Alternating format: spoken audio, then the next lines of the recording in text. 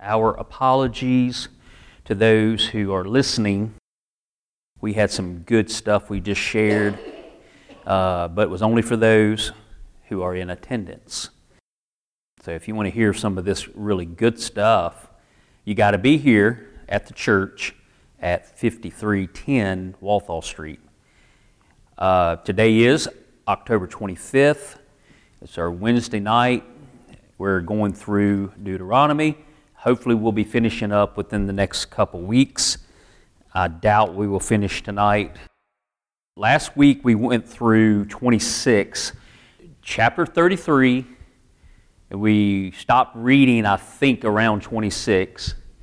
So that would basically put us through all the blessings of Moses to the nation, or each individual tribe. And we were kind of thinking about what happened with Jacob on his deathbed and how he did a blessing / cursing of all of his sons in Genesis 49. And maybe doing a little comparison between the two, because it's a very interesting thing to look at. One from Jacob the father, the other one from Moses many, many years later, right before they actually go into the Promised Land. If you think about that time in Genesis 49, right after that is when Joseph is going to die and go into the grave. And he before he dies, he makes mention of his bones. So you have to think that now they're getting ready to go into the Promised Land. They've been carrying the bones of Joseph all these 40 years, wandering around, keeping track of those bones so they could carry those into the Promised Land. And so some prophecy and an amazing example of faith that we'll eventually get to in Hebrews 11. When we get to 11:22 in Hebrews, we'll talk about that one verse. I think it's just one verse that talks about Joseph mentioning his bones. And why was that such a great act of faith to mention carrying my bones away from here? Well, that after you see everything that has happened, that was an amazing act of faith. He actually believed God was going to deliver them out of Egypt and take them all the way back to that land that was promised to Abraham. So we're seeing it about ready to happen in Deuteronomy at the end of it.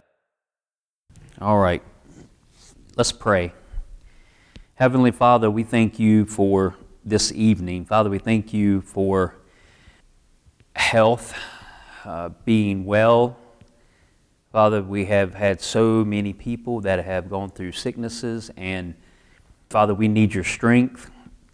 And Father, I've seen your strength. I've seen you touch and help in time of need when it matters most. And Father, you give us strength to do the things that we're supposed to do for you. And Father, we notice those things. We are thankful for them. And Father, we just want to lift up people. Father, people who are out there wondering what is going on with life. And Father, we just want people who have questions, people who are just wandering around, just not knowing the purpose of being here, that they would be drawn to places like this where we are studying your word. And Father, that we would be a people who will be ready to help those people who just don't seem to understand. I just hear too many things, Father, of people who are just struggling with life. And Father, we want to be a place of light where people will want to turn to. And Father, we can introduce them to you and your Holy Scriptures. Thank you, Lord. In Christ's name we pray. Amen. So after going through all the different tribes, we're going to start reading at 26. There is none like unto the God of Jeshurun, who rideth upon the heaven in thy help, and in his excellency on the sky. So this is a pretty amazing thing to think about. You can see the kings of the earth and how they ride on a big stallion. Maybe they are riding in a chariot. There's all these ways you can picture a powerful king coming out to battle. But then you compare God Almighty, the God over the nation of Israel, and He is riding in the heaven. His excellency is on the sky. He's so much bigger and better and more powerful than anything else. The eternal God is thy refuge, and underneath are the everlasting arms. And he shall thrust out the enemy from before thee, and shall say, destroy them. So if you think about the everlasting arms, they're always going to be under you, holding you, carrying you, wherever, whatever you need. They're there. Those everlasting arms, just imagine them being stretched out and you laying there. Moses is painting a really vivid picture here. You would think, he knows what's going to happen to him. He's going to go up and stand in a place and look out.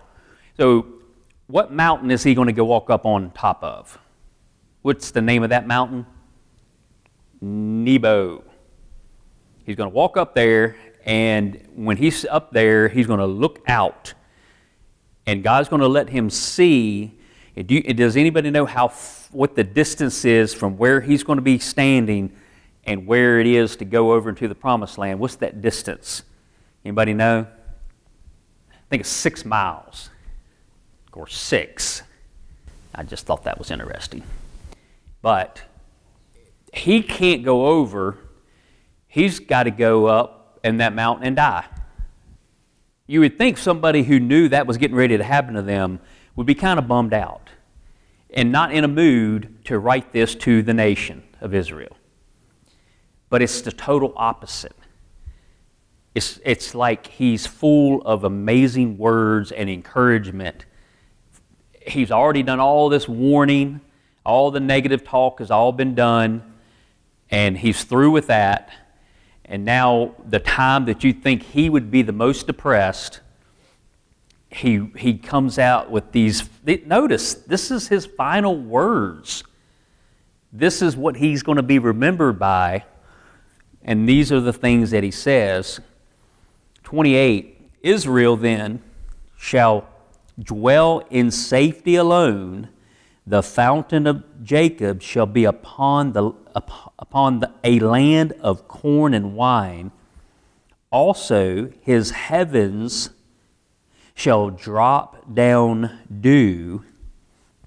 Happy art thou, O Israel, who is like unto thee, who is like unto thee, O people saved by the Lord, the shield of thy help, and who is the sword of thy excellency, and thine enemies shall be found liars unto thee, and thou shalt tread upon their high places. So we're going to, that is the conclusion of 33. Now let's go back to the beginning of 33, where it says, and he said, the Lord came from Sinai and rose up from Seir unto them. He shined forth from Mount Paran, and he came with 10,000s of saints.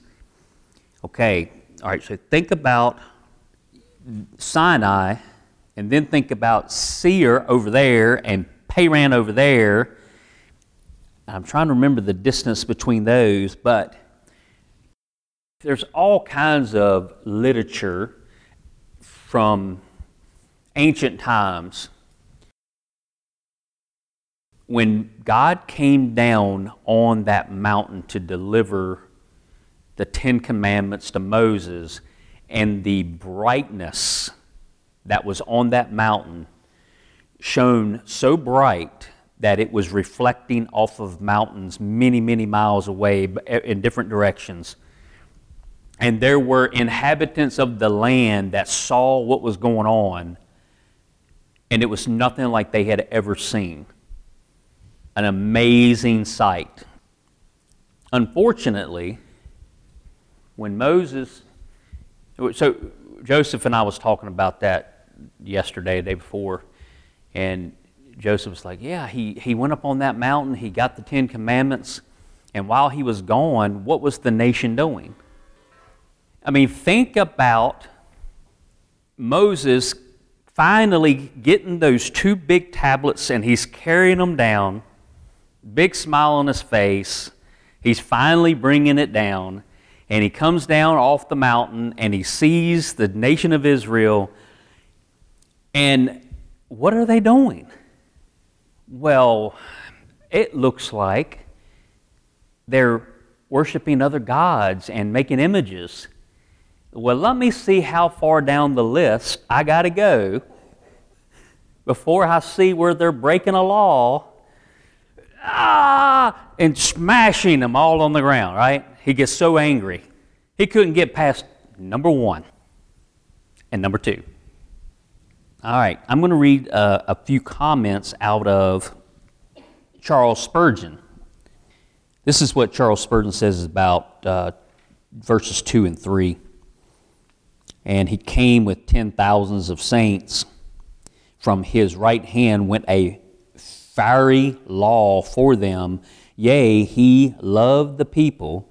All his saints are in thy hand, and they sat down at thy feet. So he says, God's appearance on Sinai was a token of his love to them, even though it amazed them and distressed many of them. Yet still it was a great thing that God should come so near to these people and should reveal his will to them. If God should come to us with his lightning and should humble us and should cause us to fear and quake, it would be a token of love. The ungodly are left to go in their sin.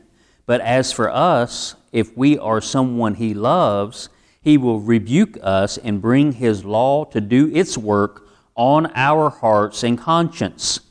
It may seem strange, but so it is. He came with lightning from his right hand for them. Indeed, he loves the people. Because he loves them, he reveals to them his law. All your holy ones are in your hand. They are in a place of safety and of privilege, where they learn how precious they are to him. And they assemble at your feet. Another place for saints. They are always learning. They are disciples.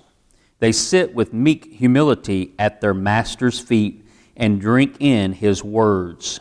Those who do not know God's love trifle with his words and reject them. Those he loves receives his words and feed on them. That's Charles Spurgeon, long time ago. Now that's a book that Lois won't give up very easily. Anything Charles Spurgeon. All right, now let's look at 13, verse 13. That's the verse that talks about the blessing of Joseph. And that one said, and of Joseph he said, blessed of the Lord be his land for the precious things of heaven, for the dew and for the deep that coucheth beneath.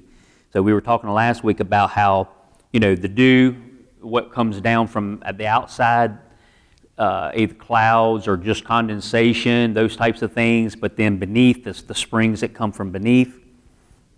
When you have a place like that, a lot of beautiful growth. All right, so Charles Spurgeon talking about that verse.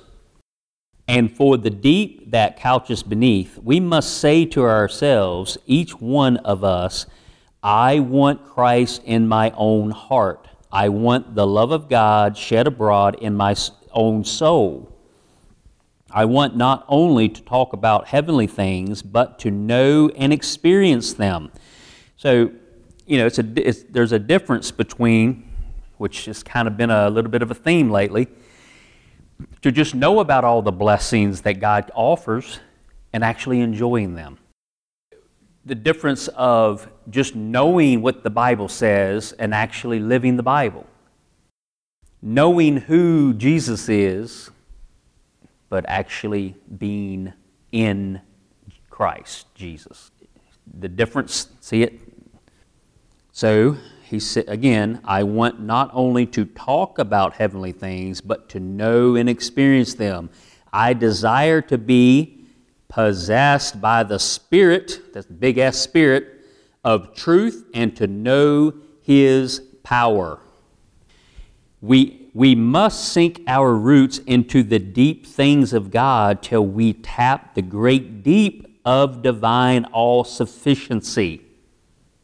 I pray we will seek after a spiritual life that is never dependent on outward ordinances. It is a great comfort to be able to hear the Word faithfully preached. But suppose we are placed where there is no preaching of the Word. Then it will be a happy circumstance if our godliness can survive such a deprivation. It would be a grand thing to be able to go to our Bible and to our knees and draw near to God alone, and so grow strong enough to send our branches over the wall. Now, notice how he's bringing in, so he's talking about verse 13, talking about Joseph. Well, where's he getting the branches going over the wall? Well, you go back to Genesis 49 and the blessing that Jacob puts on Joseph. It talks about his branches flowing over the wall, reaching over the wall. By blessing others. So what did Joseph do down in Egypt? Not only blessed his own people, Egypt, but blessed anybody who came down to them. By him being misplaced, was actually put in the perfect place, and because he was in that place, he was able to touch everybody that needed to be touched. Just like Jesus. He was misplaced. He was displaced out of glory, put in a place down here where he didn't belong, but he really did belong here. God wanted him to come here so that he can touch everybody that had the needs, that were starving, that were just lost and going to die if they didn't get the provided for by Jesus. By blessing others and beginning to teach or preach Christ. The Lord's Supper is a sacred ordinance, and I would have us come to the Lord's table as often as we can. But if we are where no Christian person is near with whom we could break bread, may we have divine grace to feed on Jesus Himself. Spiritual life loves the outward ordinances, but if it is deprived of them, it survives their absence. Charles Spurgeon.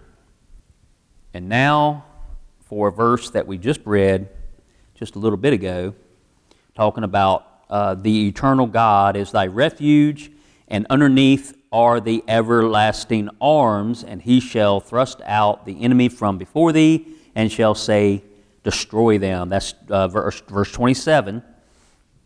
And here is Spurgeon's comment on that. Underneath are the everlasting arms. This short passage is found in the midst of a mass of gold. Sentences containing the richest treasures of the truth of God. All this spiritual wealth is the heritage of the people of God, not only of those to whom these words were spoken, but to those who are the believing children of the Father of all believers. If we are trusting in the Lord Jesus Christ, we may take these precious words home to ourselves, and we may live on them. We may eat the fat, drink the sweet, and rejoice in all the refreshment that they bring to our spirits. In verses 26 through 29, notice how near God is said to be to His people. He is described as being above us with His divine power. Faith can hear the tramp of the celestial cavalry above our heads. Then God is beneath us with His everlasting arms. The next sentence shows us God before us, and He shall thrust out the enemy from before thee, and shall say, destroy them. And the remaining verses of the chapter represent Him as being all around us, so that we are encompassed with God, with the glorious presence of His mighty love. He is above, beneath, before, and all around us. He never forsakes us, for in Him we live, move, and have our being. Let us rejoice, therefore, in our Lord's nearness. All this is stuff I was going to read last Wednesday, but I coughed too many times to be able to get all that in. So I think that officially finishes chapter 33. Any questions? You would think that we could go through 34 really quick, and it's only 12 verses. It's just 12. But it's some pretty interesting stuff in here. So I think we should take a whole Wednesday to go over 34. So that's what we'll do. So next Wednesday, we won't be doing that next Wednesday unless something crazy happens. But actually, since Joseph's agreed, we'll go ahead and go with that regardless. So next Wednesday, I won't be here. The plan is I'm not going to be here. I have a cross-country regionals that I'll be at. Joseph is going to fill in, and he'll have a teaching for next Wednesday so that we can, have a podcast. So we'll get to this the following Wednesday. Okay, sound good? All right. Any questions about this? Any comments? All right, let's pray. Heavenly Father, we have opened up your Holy Scriptures, and Father, we have seen some amazing things. And Father, we just want to make mention of great people who have come before us. Father, we're looking at Moses and all the things he did for the nation of Israel. Father, how he was not able, but you used him. Father, we have people like Charles Spurgeon that we quoted from tonight that led so many people to you. Father, we can think of all kinds of people who just followed in the footsteps of those who had gone before. Father, we're just trying to do our part here to do the same.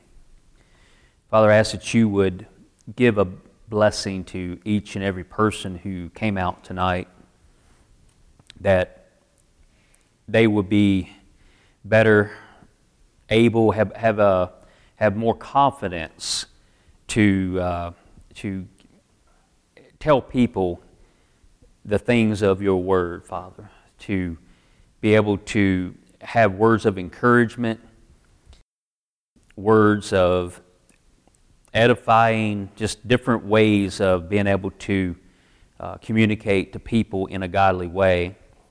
So, Father, just thank you for blessing these people and protect them. In Christ's name we pray. Amen.